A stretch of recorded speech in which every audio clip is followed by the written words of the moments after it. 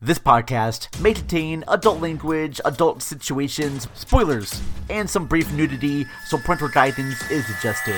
We have such sights to show you. After about 5 minutes of this movie, you're gonna wish you had 10 beers. Human sacrifice, dogs and cats living together, mass hysteria. So, what would you little maniacs like to do first? Hi, I'm Chucky. Wanna play? Oh, well. La-di-da, la-di-da, la-la, yeah. Welcome back to the Cinema Recall Podcast. Hello, everybody out there in the podcast spheres and everywhere. It is the Cinema Recall Podcast. Welcome. I am the Vern. My lovely co-host Ashley cannot be here. She is going through a loss in her family right now, so she can't be here. So my heart goes out to her. It's a dear friend of hers. Her daughter passed away, so she's dealing with that right now. So anyways, heart goes out to her. Love you very much, Ashley. Take all the time you need, but that's why she's not here on this episode. But on this episode, we have the wonderful Jim from the Film Rage podcast. And we have Ryan here from Soundtrack Your Life. Hello, gentlemen. Hello. Glad to be back. Yo, hey. How are my boys? Good to see you guys. Now, Jim, you've been on the podcast before, so has Ryan. Ryan, my good buddy, I was on your podcast talking about Josie and the Pussycats, and it was such an honor to be on that episode. Thank you very much. How you been, Ryan? I'm doing good, and yeah, that was a great episode. Had a lot of fun talking to you about that. Ready to talk about some more rock and roll on this episode with you. Oh, very cool. And Jim, you were on our podcast talking about David Cronenberg's Crash. Yes. And I got to say, that episode when you were on Ryan's podcast is one of my favorite episodes too.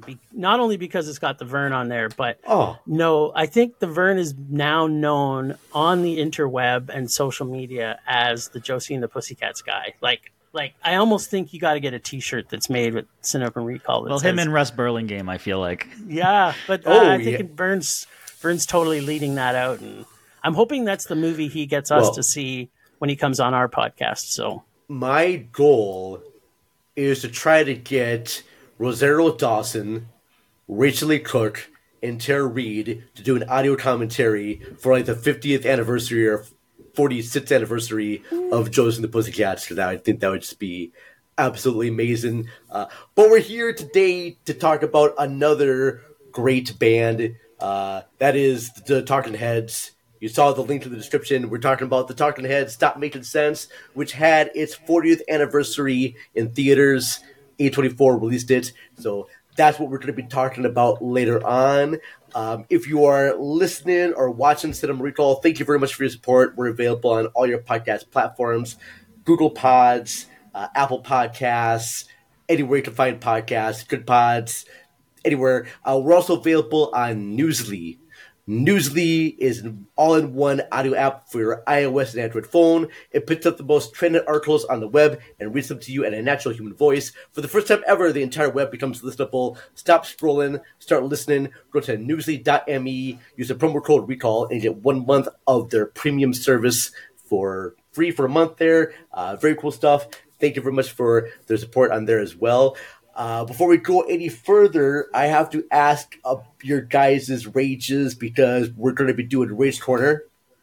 Rage Corner, brought to you by Rage Podcast, which Jim's a part of. Rage Corner, where we rage mad or happy about things going on in the entertainment industry. You are our guest. I'm going to start with you, Ryan. Do you have anything at all that you're happy about in movies or angry about in movies? Just anything at all? I'm angry about how they keep on messing with HBO Max, which is now just called Max. I believe they're introducing a premium platinum tier where you can vote to remove things from the service. They've already removed enough stuff without asking us. I don't know why they keep on wanting to delete more things. How about you give us stuff back? Yeah, very, very good points. I agree with all the stuff with Max.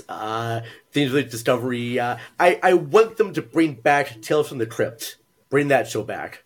I want that to be on Match Service, and I don't know why it's not on there. That and a show called Dream On. So the show I want. Oh yeah, I remember that show on HBO back in the day.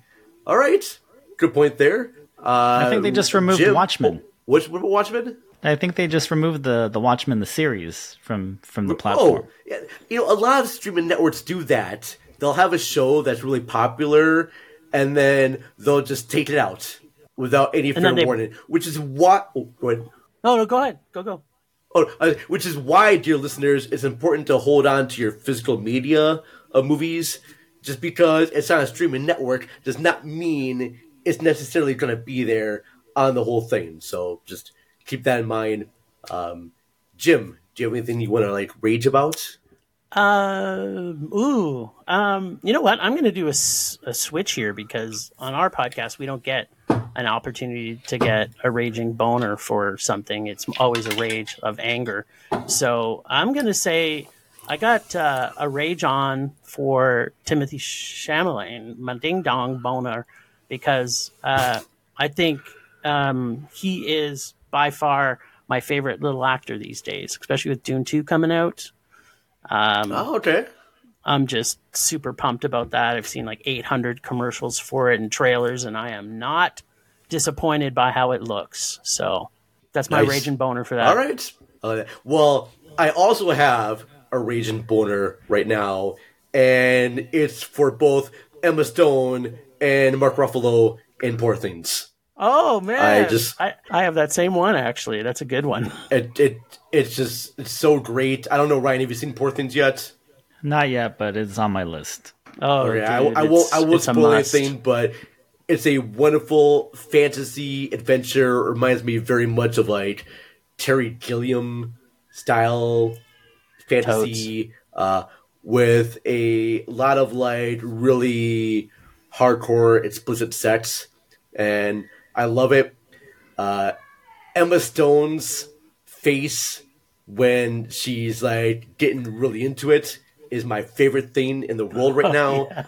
I just have this gif of her just having this cum face that's just my favorite image in all of movies, seriously. If she had an OnlyFans page where it's just her face doing that, I would subscribe right away.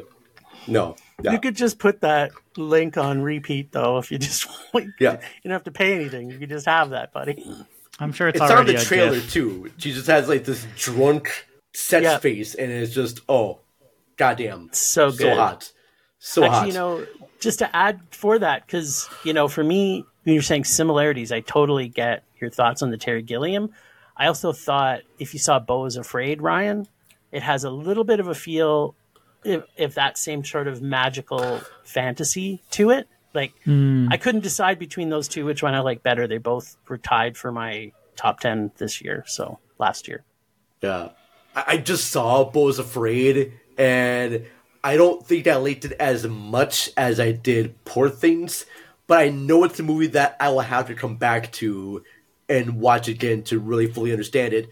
But the movie does have a great set scene with Joaquin Phoenix and Parker Posey that is absolutely the best. I thought Parker Posey was out of movies, and I'm glad she's in that one.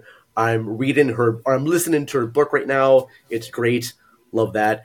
Very cool. For our YouTube listeners, our YouTube watchers, there's not going to be a break here. But for our podcast listeners, I am going to play some ad spots from some wonderful podcast shows. We'll be back to talk about Talking Heads Stop Making Sense. After these messages, we'll be right back.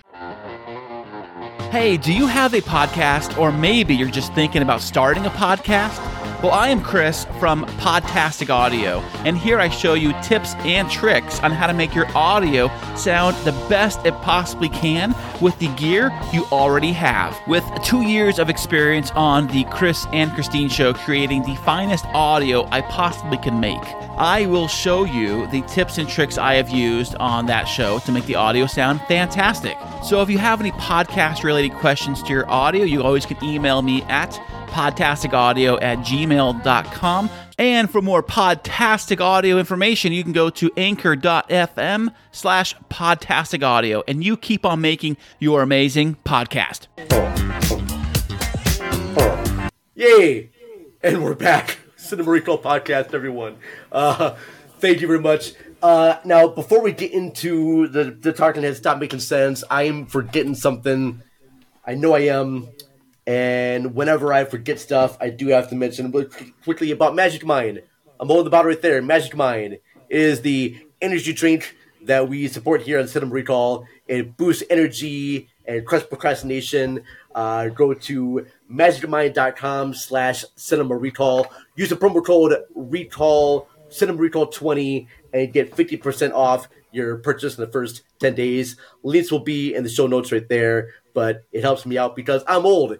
And when you get old, you forget shit. So forget shit. Magic Mind is right there. Very cool. All right, so Talking Heads, Stop Making Sense.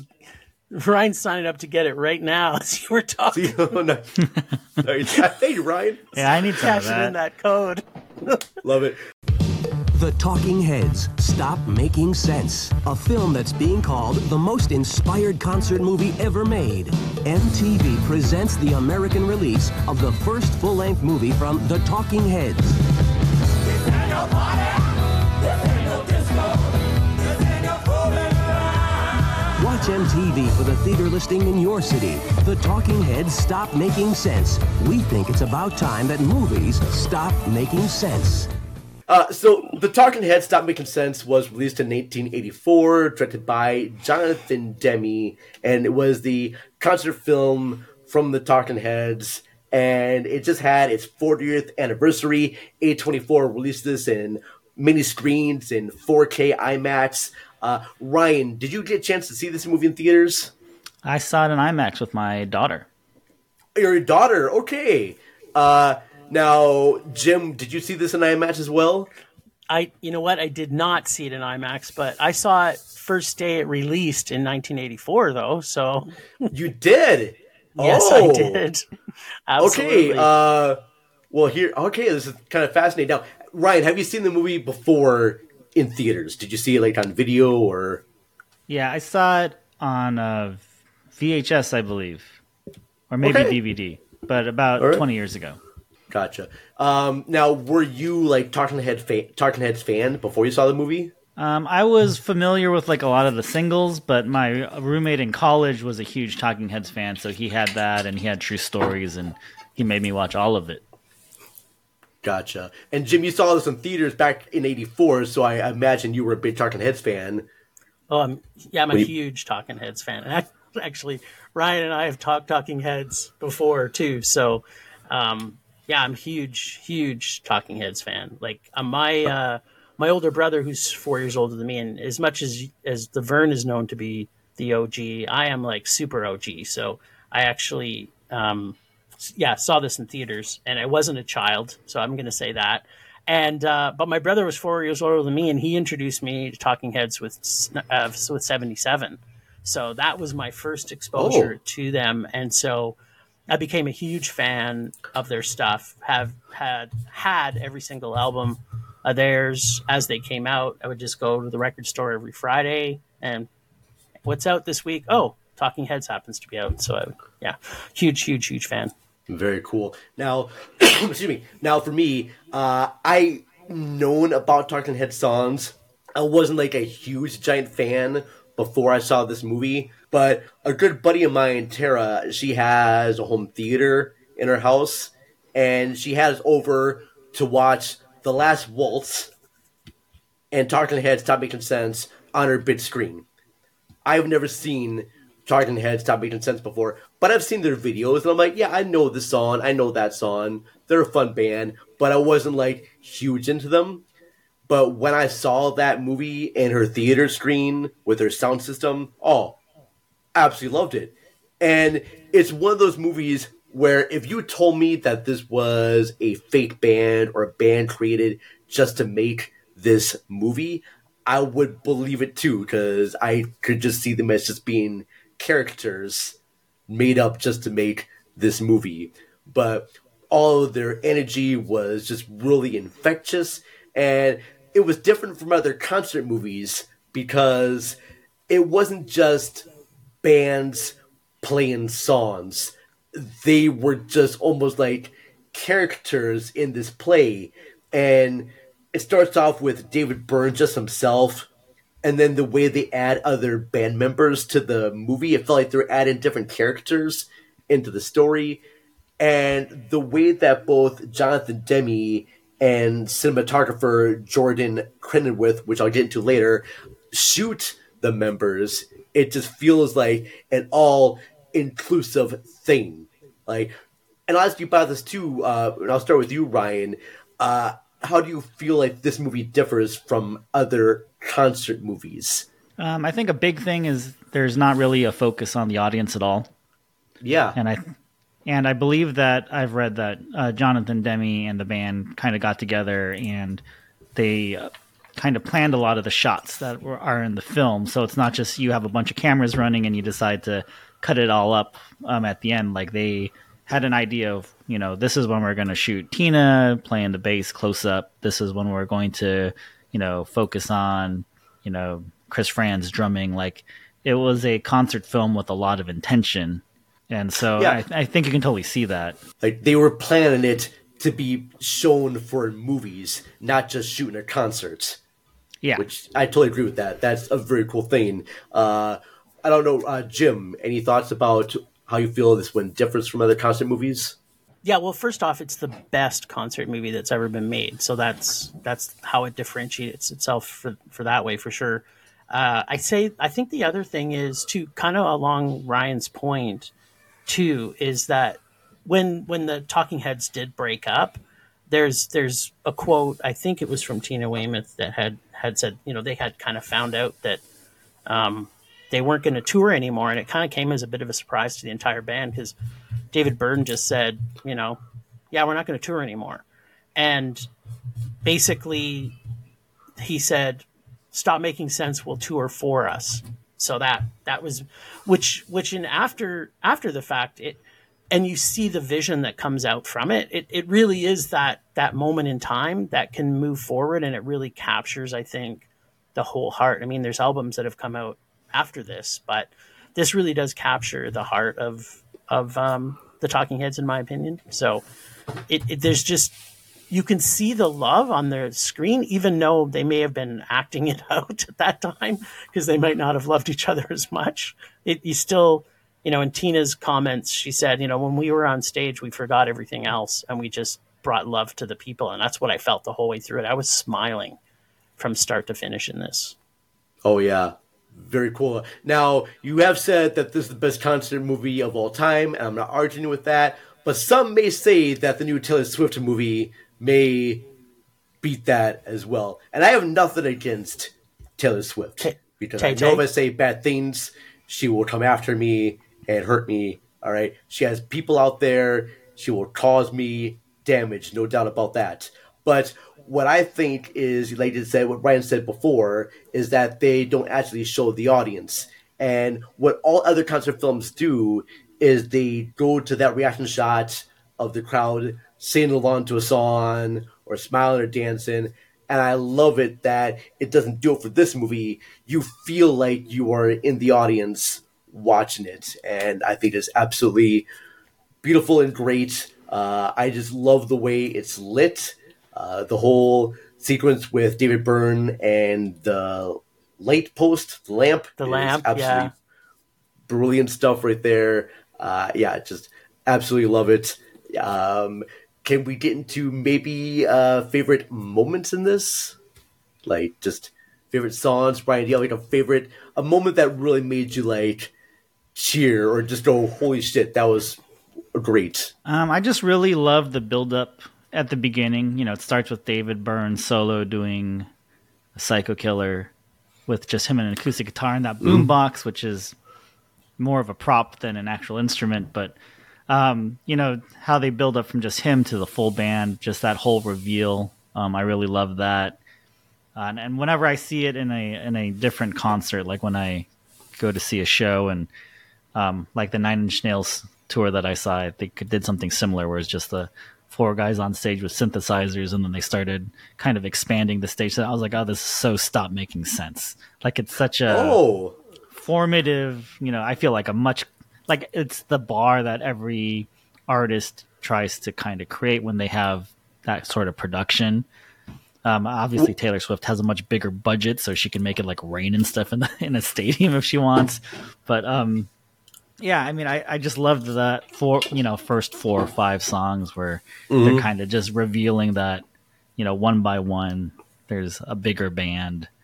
And I also love Chris Franz's turquoise polo, which, in 2023, that wouldn't fly for a band playing, doing a concert film. Like, I'm just going to show up in shorts and a polo.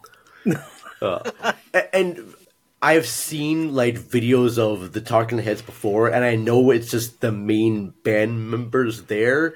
And when I saw this movie, the way they expanded it, and they had percussion players and keyboard and synthesizers and backup dancers and singers, it was just like a huge thing.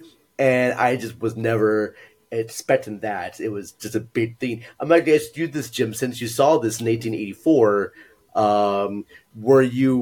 did that surprise you at all to see the different band members on the stage, or when it first came out? You mean like surprised that they came out one at a time type of thing? Well, that too. But then when you saw the band, the way it was when they backed up singers and dancers, was that the way the band was? 'Cause I just thought it was like 4 members. I didn't realize they had backup dancers and percussion. They never. Yeah, it was way more full in this concert than it was because obviously videos and Much Music and MTV and stuff like that were out, so you'd see them in their videos, right? But I was a bit surprised that they were as big a band at the time when it came out, and it could be, I think a lot of it had to do with this is at the time when they had already started doing solo projects, right? So I think that they were kind of expanding their sounds and experimenting with different things, and so getting the fact that they did actually bring out extra players to go on it freed up David Byrne to be his wacky, lovable self that everybody has fallen in love with, because before that he was playing guitar. He didn't have the freedom to be the artist that I think he wanted to be. And when you see the transition of, say, and maybe you're going to bring this up later, but seeing the transition of this movie to, say, American Utopia, which I think is what I think David Byrne probably had a vision of how it could be in the future.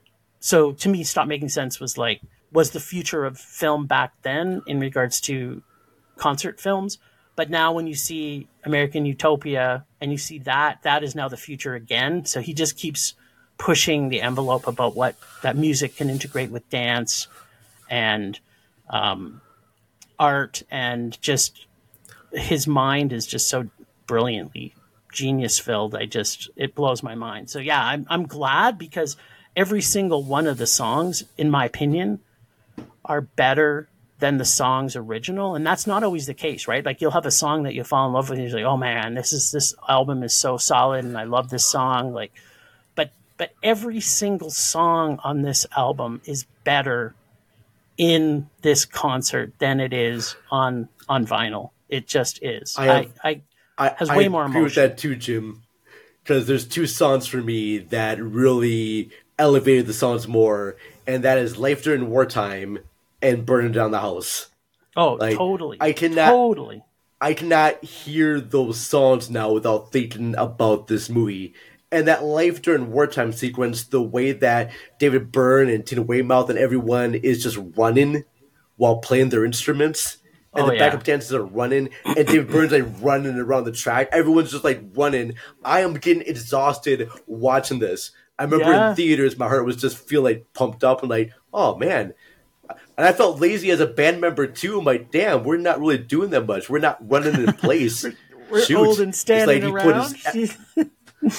It's like you put all of his band members into some sort of training regiment to get them in shape to do a cardio concert session.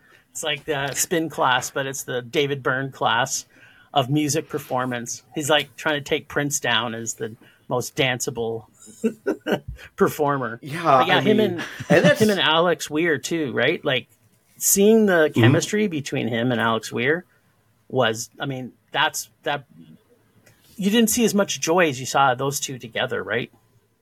The other guitar player, dude, he's just his joy just flowed into, I think, everything. Yeah, all the members of the band just have like this big giant joy and love with them. I love that very much.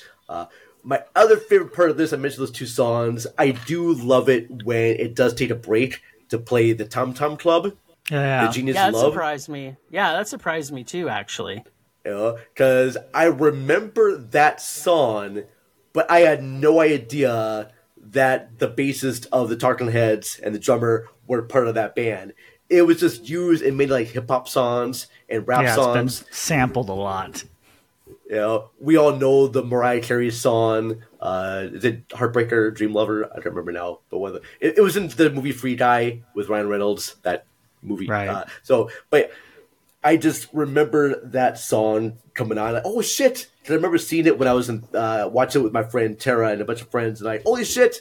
That's the song that's always been sampled everywhere. I just can't believe that shit. That was really, really kind of cool, and it was nice to see the band members doing stuff without David. It's a way for us to see the band doing their own thing and having fun. They're having fun on all the other songs too, but to have a little break and play that Genius Love. I can't. I'm not gonna. I just and yeah. Do you know much about the Tom Tom Club, Ryan? I know that they did that song, and I know because of their influence for that first Gorillaz album, Damon Albarn actually recruited them to play on that album as well. Really? Yep. I did not know they were on that first album. Oh, well, Ryan's an encyclopedia of music, so there's not much he doesn't know. Vern, so okay. And there, that's the thing too about the Tom Tom Club and Byrne in general, because a lot of people have a lot of negative thoughts about Tina and Chris in particular because of how they shit talked Byrne sort of after, and that whole era that they were fighting with each other. But it's funny how both, like, since the 40th anniversary coming out, there's been a lot of talk on both sides about it's water under the bridge. And I've seen articles that David Byrne has said, he was a bit of an asshole leading up to Stop Making Sense too. So, it's like, you can't always, for me, I was a bit of I wouldn't say I'm a huge fan of Tom Tom Club when they first came out, but I did like them because of the fact that they were in it. And my vision about it was that I was mad at David Byrne, actually, and I didn't listen to David Byrne for a long time because I was on the Tom Tom Club side of the war, right? Like it was like, and it was obvious that it was his decision, but obviously there was other things that you don't know about, right? Like not everything's not as available for you to know about now that it was back then, right? It's weird how arguments can flare up and how after time passes, things can kind of like die down and everything's fine. But yeah, I would agree with you, Jim. I would probably be more on their side than I would be David Byrne's side. But I do think that David Byrne has, come to his own and has become a much better person. And it's so weird that this was like on the last legs of their tour. They're going to break up. And the fact that they just made such this joyous celebration of life and music. Now, I'm going to ask you this, Ryan, because you saw this in IMAX. Did you have people dancing in your theaters when you saw it? No, we didn't have people dancing, but I think I had an older crowd that was probably too self-conscious to do it. Okay, fair enough. Because I have seen like clips of people having like little dance parties and whatnot there. But I'm going to ask you this because, Ryan, you took your daughter to see this movie. What was your thoughts on it? We still listen to it. She likes listening to Stop Making Sense now over American Utopia. When American Utopia came out, I showed it to her because I thought she would like it because you can see all the different instruments. She likes dancey music, so she loves David Byrne. She likes her Disney music, and she loves David Byrne. So I love it. You're raising her right, man. I love that very much. She was confused to see David Byrne 40 years younger this time. Oh, sure. She was like, "That's not David Byrne. David Byrne has white hair." And I was like, "No. This is David Byrne from a long time ago." Yes. But yeah, she loves the music, and she always says, "Let's listen to David Byrne from the movie when we're in the car." Oh, Aww. Love it. That's very adorable. Cool. So do we ask you, Ryan, if you had a favorite moment in the movie? I don't know if we did. Yeah, I mean, just the reveal at the beginning with everyone, the band expanding, then obviously David Byrne in the big suit. Yeah. Oh yes. All right. Very cool. Yeah, it was me that we didn't ask because I didn't answer it. Jim, sorry. I'm sorry. My mind is. That's why, folks, I have the magic mind here. Sometimes I do forget shit. Like I forget even which way to put the bottle up there. The little lagoon guys. Sorry about that. Perfect segue. Yes, it's a perfect segue for another commercial ad. Sorry, we'll be right back after these messages. No. We're sorry. Oh, sorry. We're still back, that's there. even without the messages. But you can listen to us each Sunday on Full Swap Radio, FullSwapRadio.com. We are part of their Vanilla Sunday. Full Swap Radio is a kink and fetish podcast network, and we're part of their Vanilla Sunday. So every Sunday at 8:30, which is the day that we're recording this, you can go to Full Swap Radio and listen to us live on their Vanilla Sunday program. There. I am wearing my strap on. Does that count for Sunday then? Wow. Yeah. It's just I wasn't sure if we were allowed to bring it out in this podcast in particular. So that's for the Cinema Recall After Dark portion. That's and for your only page, the Cinema Recall only page, where Jim wears his strap on. That's going to be for our Patreon members. We'll share that links in there later on. But no, Jim, your favorite moments of Talking Heads Stop Making Sense.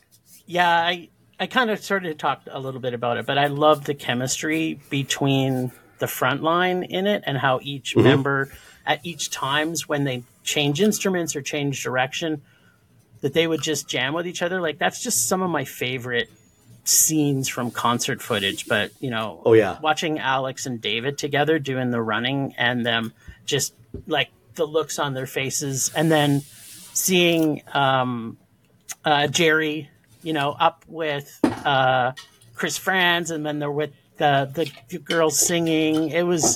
It's those little pieces that when you're a musician, because I know all of us are musicians here, right? Like when you're a musician, you've played live on stage, and that like we feel connected as the audience to the performers because we see how much they love their music so much, and that how it has such a positive effect. I think that for me is what kind of keeps this one so much special. Like whatever they're doing for their acting, if they were hating each other at this time, you can't tell when you're watching this movie. That just the jam they get from each other is just brings me so much joy. That's the piece there, is the connection of them each other, that which overflows into us, the audience. Yeah, and I've been in bands before that were about ready to break up, and we just get on stage and we just forget all about that and just play the music. I love it when you have David Byrne dancing with the dancers and doing like crazy stuff there. Even when the guitarists dancing with them, I do love it when guitarists look at each other or keyboard players look. Yeah, it feels like so much like love between this band, even though they are in the midst of having their last times in there, which is absolutely kind of a neat thing and kind of amazing. I don't know if any of you have seen Hedwig and the Angry Inch. Yep. Which is a really great concert movie. There's even moments in that too where like people are having big fights and they play beautifully. Same thing with The Commitments. The Commitments, the 1991 movie from Alan Parker, which is about an Irish soul band. They have moments where they just get into like these huge fights and are throwing furniture, and then they can get together and play the most wonderful music and have so much love and joy. I felt like I was seeing when I watching the Talking Heads Stop Making Sense, and I'm learning about how they were having arguments, but yet they can get together and be on stage.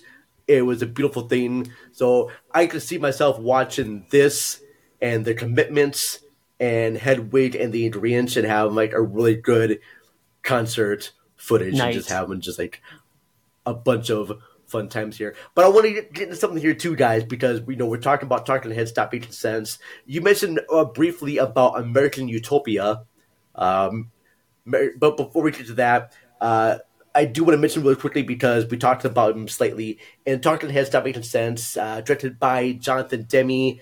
We've known he did Silence of the Lambs and Philadelphia. The movie he made before this was Caged Heat, which was a woman in prison film. And I wasn't quite sure if they saw that movie and decided, yes, the guy who makes women in prison movies with women's shower scenes, this is the guy to make our concert movie. I just found that to be just really weird and crazy. And the fact that Jonathan Demme went on to make a huge career from this little movie here is really kind of a cool thing. They added in Blade Runner, one of my favorite films. And I want to ask you about this, Ryan. The way the movie was shot, like the way the lights are used and everything. Did you see similarities between this and Blade Runner? Or I don't know. I mean, what'd you think the way the movie was shot? I mean, it's shot beautifully. So obviously they didn't get some just random, camera operator to shoot this movie. I don't know if I see Blade Runner in it, but I think because it's Demme, and I think now knowing that the cinematographer did work on Blade Runner, I think the fact that they try to keep the lighting kind of natural. I mean, obviously the stage is well lit, but I read that they didn't want to do audience shots because they would need to then light the audience, and then that would take away from the natural feel of the performers performing. So I think that is probably a testament to both the cinematographer and director. I also wanted to just drop in that Gary Getzman, who worked with Demme on many films, is the producer, and Licorice Pizza is like loosely based off his childhood. Wow, that's super geek-tastic. That is very cool. I did not realize that there was a connection there. I do want to talk briefly too, and I'll ask you about this, Jim, about the way it was like mixed. I know this was like a live concert, but the way that this was like mixed all together, it was just absolutely just astounding. And I had the album of the Talking Heads Stop Making Sense, and it just feels like an album. I mean, I don't know what they did, but it was probably one of the best live albums I've heard in a long time. I would put it up there with Daft Punk's Alive, but yeah, really just great mixture. Yeah, and the fact, like Ryan maybe mentioned this earlier too, that it was full intent as to how this was going to look and feel. Like they planned this out. It's like you squeezed David Byrne's brain and out squirted this into Demme's mind. That their collaboration through that was very intentful, and the fact that it happened, I think it was over four different recording sessions, and there was originally going to be 3, but they didn't get enough of certain shots that they wanted, so they did it. So the fact that we don't know which of the 4 recordings was which ones they had it, but it does really feel like it's all one concert. So the fact that they took it from 4 different ones, and so when you think about that, Ryan, you think Chris Frantz wore that shirt 4 different times. It's at least on Wikipedia it says he did. Wow. Yeah, right? So guy did that continuity right, Yeah, I mean, imagine going home and having it. Well, they must have, I think it was only shot over 2 days or something. So they must have had like a morning show and an afternoon show, and then they did that twice. But yeah, the mix on this is just, it's very clean, but like you can't even hear one of the things, especially, and I don't know if this was intentful too, maybe Ryan knows this, but like, most concert like as the song dies down, you just hear the screaming, right? Like you hear nothing from the audience really. Like it's like they're there, but they're not there. You know what I mean? Yeah. Like, and I couldn't go to a Talking Head song without singing every single song along with them, right? Like, there's just no way. It's like when I went to see Weezer the last time they came through town, it was the first concert that I'd ever been to that every single person in the audience sang every single line of, like, even Rivers was like, he stops in one of the middle of the songs. He's like, I can't believe what's actually happening here. He's like, you guys want me to just leave? But he was doing it playfully, right? Like that. Like you think of when you go see a concert that you absolutely love. It's I don't know how they did that. Like you couldn't have stopped it. They must have had some really good sound editing to not hear that, right? Yeah. Yeah. Even especially back in that day too. And the limits that they had for equipment of how they were able to stop the crowd from yelling or screaming or singing along, that was, very cool thing. But then again, I only got into Talking Heads when they did their song Wildlife for True Stories. True Stories. So, but before that, I've seen the Once in a Lifetime, Same as It Ever Was. And I've seen the Burning Down the House with his face on the road. So I've seen those videos, and I saw the Wildlife. And then I saw the one that's like, And She Was probably the only songs I've known the Talking Heads to do. Little Creatures. Yeah. I have not heard, like, hearing Life During Wartime and This Must Be the Place. The first time I heard those songs was in this movie. I just have not heard those songs before. The only other song that I recognized was that Genius of Love, and I recognized that for being in a bunch of like hip hop songs, and not realizing that had everything to do with the band.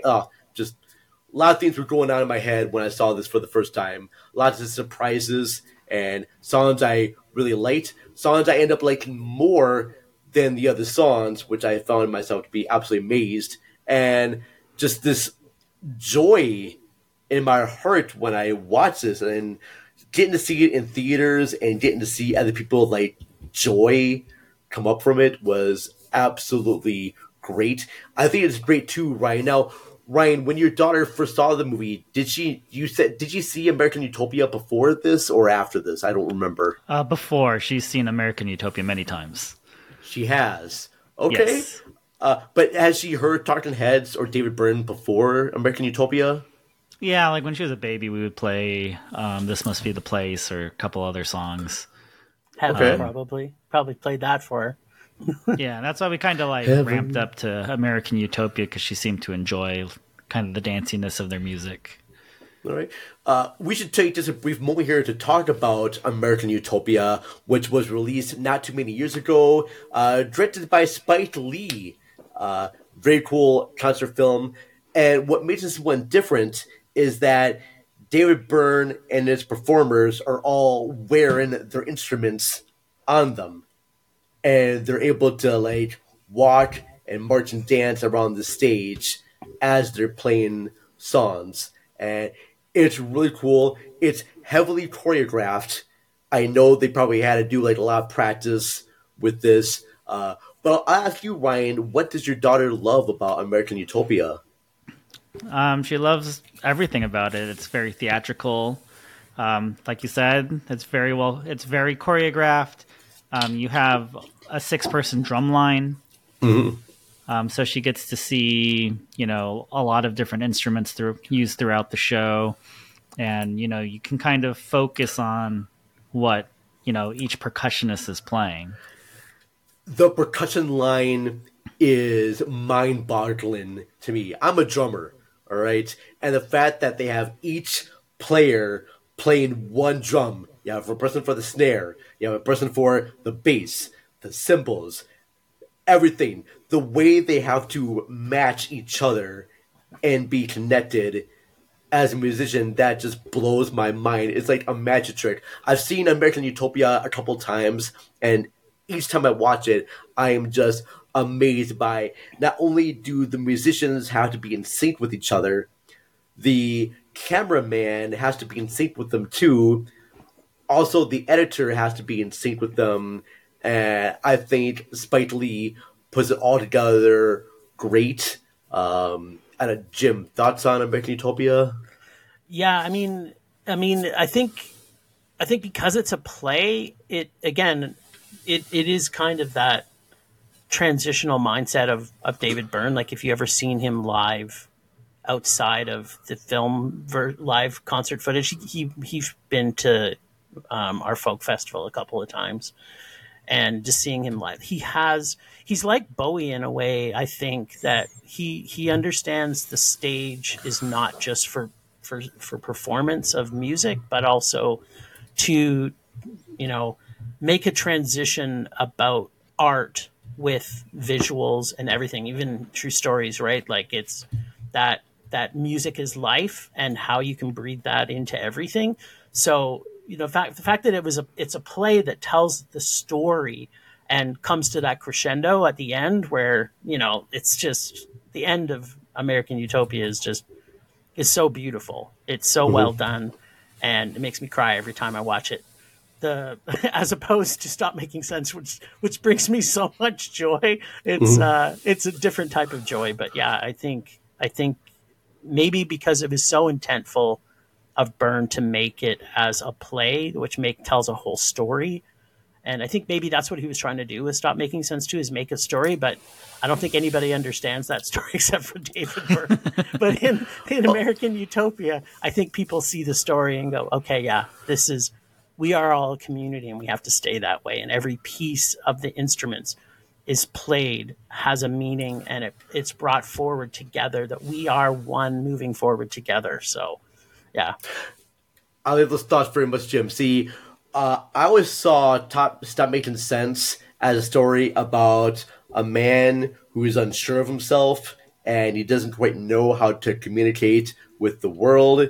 And then he brings one of his friends at a time, and he starts to gain more confidence until he's able to bring everyone in the band and the audience into the same. That's why that last song, that Take Me to the River, and then you see the shots of the audience dancing, they are on the same wavelength as the band members. So it starts with David Byrne, and then he brings in Tiny Weymouth, and then other people start to join, and then they have like this family event, and soon David Byrne is like, hey, you know what? I actually have these friends with me. They're communicating with me. We have the same love and passion. And then it cuts to the audience, and they're having the same joyful reactions and love. It's just a gorgeous, gorgeous thing. Is there anything else about this movie that we did not cover? Ryan, you are our music experts from Soundtrack Your Life. Anything you want to say about Talking Heads? We got to shout out Bernie Worrell from Parliament. He's playing in the band. He's the special guest in the credits, and I feel like he takes some of their synthesizer wackiness to another level. Oh, yeah. Oh, okay. He must be the guy on the left side that does those weird, almost like what's the word I'm looking for? Almost like the way he sets the mood for Burn It Down the House with the wavy keyboards. Is that him? Yeah. I think he kind of brings that Parliament sound, and it becomes one big party with them. Oh yeah, I had no idea he was part of Parliament Funkadelic. That is Parliament too, right? Like that's where they came from. See, he's like this. I don't know this. He's like this yogi of music. I just love listening to Ryan talk about anybody. He just knows everything. It's so good. That is so cool. Jim, anything you want to say about this before we get things wrapped up? I think for people who saw this movie for the first time, or people that maybe sort of experienced Talking Heads through this one sort of interaction, I really think they need to go back. And it's one of those bands, and it's not always the case with some bands, but in particular Talking Heads, to listen to their music from start to finish, to see the evolution. Like when you see their last album, it is, I mean, no one's dialing it in. The complexities of that album is probably beyond almost anything that they've done before. But I think that, seeing how they came from, like, to your point earlier, Vern, about them being like the stripped down 4-piece to where they end, and then how David Byrne goes from that to Utopia, Tom Tom Club goes to this massive thing. It really is an evolution that I think people should actually spend the time and listen to their music and the evolution of it, because I think you'll gain even much more appreciation for it. 100%. Yes. As you told me this too, Ryan, what would you give Stop Making Sense? Any last words about the movie? I would give it a 20 out of 10. Nice. But I'll say this: we were talking about the Taylor Swift Eras concert film earlier. There was a trailer for that right before Stop Making Sense started, and I'm sure my daughter will end up listening to Taylor Swift at some point. But I was scared I was going to lose her to Taylor at that moment, and and my daughter's response was, "Who's this? And when is David Byrne coming?" Nice. Oh. That is great. That is too cool, Ryan. That is epic. Jim, grades you want to give Stop Making Sense?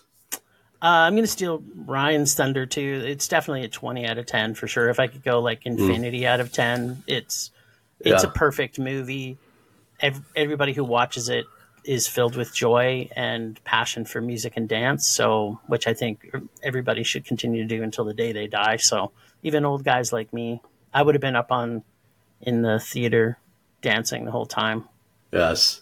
I have to match all of yours too, because I'm not a huge Talking Heads fan, but I love this movie just so much. It is, and I believe this is a movie you can show people who are not big Talking Heads fan, and they will get a lot of enjoyment and excitement listening and watching what goes on stage very much. I'm not quite sure. I think it was that Life During Wartime song where I was like, okay, I'm loving this so very much. This is just filled with like so much joy and happiness. It was very, very cool. So yeah, 20 out of 10. I love this movie very much. Will I go see Taylor Swift Eras Tour? Possibly, but I know that is just a concert that's being filmed rather than an actual movie. Like Ryan and Jim were saying before, Talking Heads Stop Making Sense was made for a theater. It was made by a filmmaker. They planned out their shots. When you're filming a concert, you're just putting cameras everywhere, hoping to get the best footage. You're not pre-planning things. Now, people will say that Taylor Swift movie is a bigger budgeted movie and it made more money. I'm sure. I will see what that movie will be like 40 years from now. So let's put it in our calendar. We'll come back. All of us will come back in 40 years and we'll talk about Eras. Exactly. I got to teach us 40th anniversary. 40th anniversary, yes, of Taylor Swift. Yes. Well, y'all have to watch it in IMAX. Sure, if A24 releases it, sure, I will be back there in theaters to go see that. We're going to take us this small little break right now. I will be right back before we close out our show. All right, everyone. Thank you very much for joining the Cinema Recall podcast. This is the portion of the show where I give thanks to all of our wonderful Patreon supporters. Again, patreon.com/Cinema Recall Pod. You can get episodes in advance. Like this episode we have here where you see our faces. This will be on Patreon exclusively first before anyone else. The beautiful Jim, the handsome Ryan. Get to see all of our wonderful, handsome, up in our faces. We are going to shoot a mid calendar. All right. So watch out for that, folks. So, yes. Ryan is December. Ooh. And Jim is May. May is always the best March. month. So you've heard the poem for May, right? Hooray, hooray, Save the first best of for May. last. Outdoor fucking starts today. Oh, I did not hear that. There you go. But let's do this real quickly. I'll say thanks to our Patreon members. No special order. Jason Soto from Rabbit Hole Podcast. And we got to thank Donnie Roberts from the Deep Sea Anthologies, formerly of Cage's Kiss. Jeanette Miller-Maitlingham at a.k.a. Jeanette. Linda Castro from Bed Knobs and Broomflits. Matt and Ashley from Mashley at the Movies. Then we got to thank Harvey Andrus, who is just a good friend of ours, and we love him. Thank you, Harvey. And then we got to thank Jen McQuaid from Shot and Applaud. Thank you very much to all your supporters there. Before we do go, Ryan, what's happening new at Soundtrack Your Life? We have a new season starting in February. We have a composer who scored a Charlie Chaplin documentary. We've got a record label owner who works on scores, forgotten and forbidden scores. And so we've got a lot of cool guests coming up. All right. And that's soundtrack.net, but I think .com also works. I'm sorry. Okay. I'll put links in our show description about where you can find them. Really cool stuff. Ryan is definitely an encyclopedic person of music and of movies. Definitely recommend his show. Thank you so much. Jim, the Film Rage. Are you going to be raging about stuff in the next couple weeks here? Absolutely. We have we've kind of been a little bit. Well, we haven't been on a hiatus. We just took 1 week off at the holiday break. But for the month of December, we didn't have our regular content because we had so much other content that we were filling. So the regular podcast is going to be back this week coming up. So we're going to have Casey back on. Casey, the nerdy photographer, who's our voice of Rage or Dare, will be back. We'll have all of our regular segments for all of you. And then, there's always Rage to find on Film Rage. Always. Yes. Film Rage, YYC on the social medias. Filmrage.com is the website. I'll post the links on there. I love the show. Even if I don't always agree with their thoughts on them, I love their show. Very cool stuff. And I'm always ready to rage out. Very cool.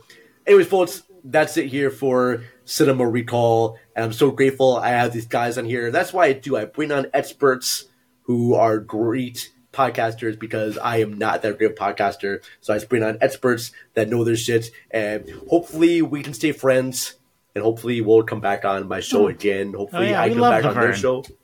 Of course. Ryan, I love you, buddy. I'm trying to get you to pick a movie, buddy. So I think I might have pre-picked it for you. You're gonna gotta come talk on Josie and the Pussycats, man. I'd love to do that. Hell yeah. Very cool. Anyways, folks, thank you for watching or listening, and we will see you all soon. And I'm just going to play this out right now because I'm not sure what this is going to do. Okay, never mind. My thing's not working here. So, that's to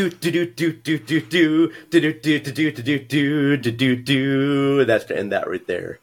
Yay, goodbye. This podcast is a proud member of the Lamb Podcasting Network. Find the network at largeassmovieblogs.com.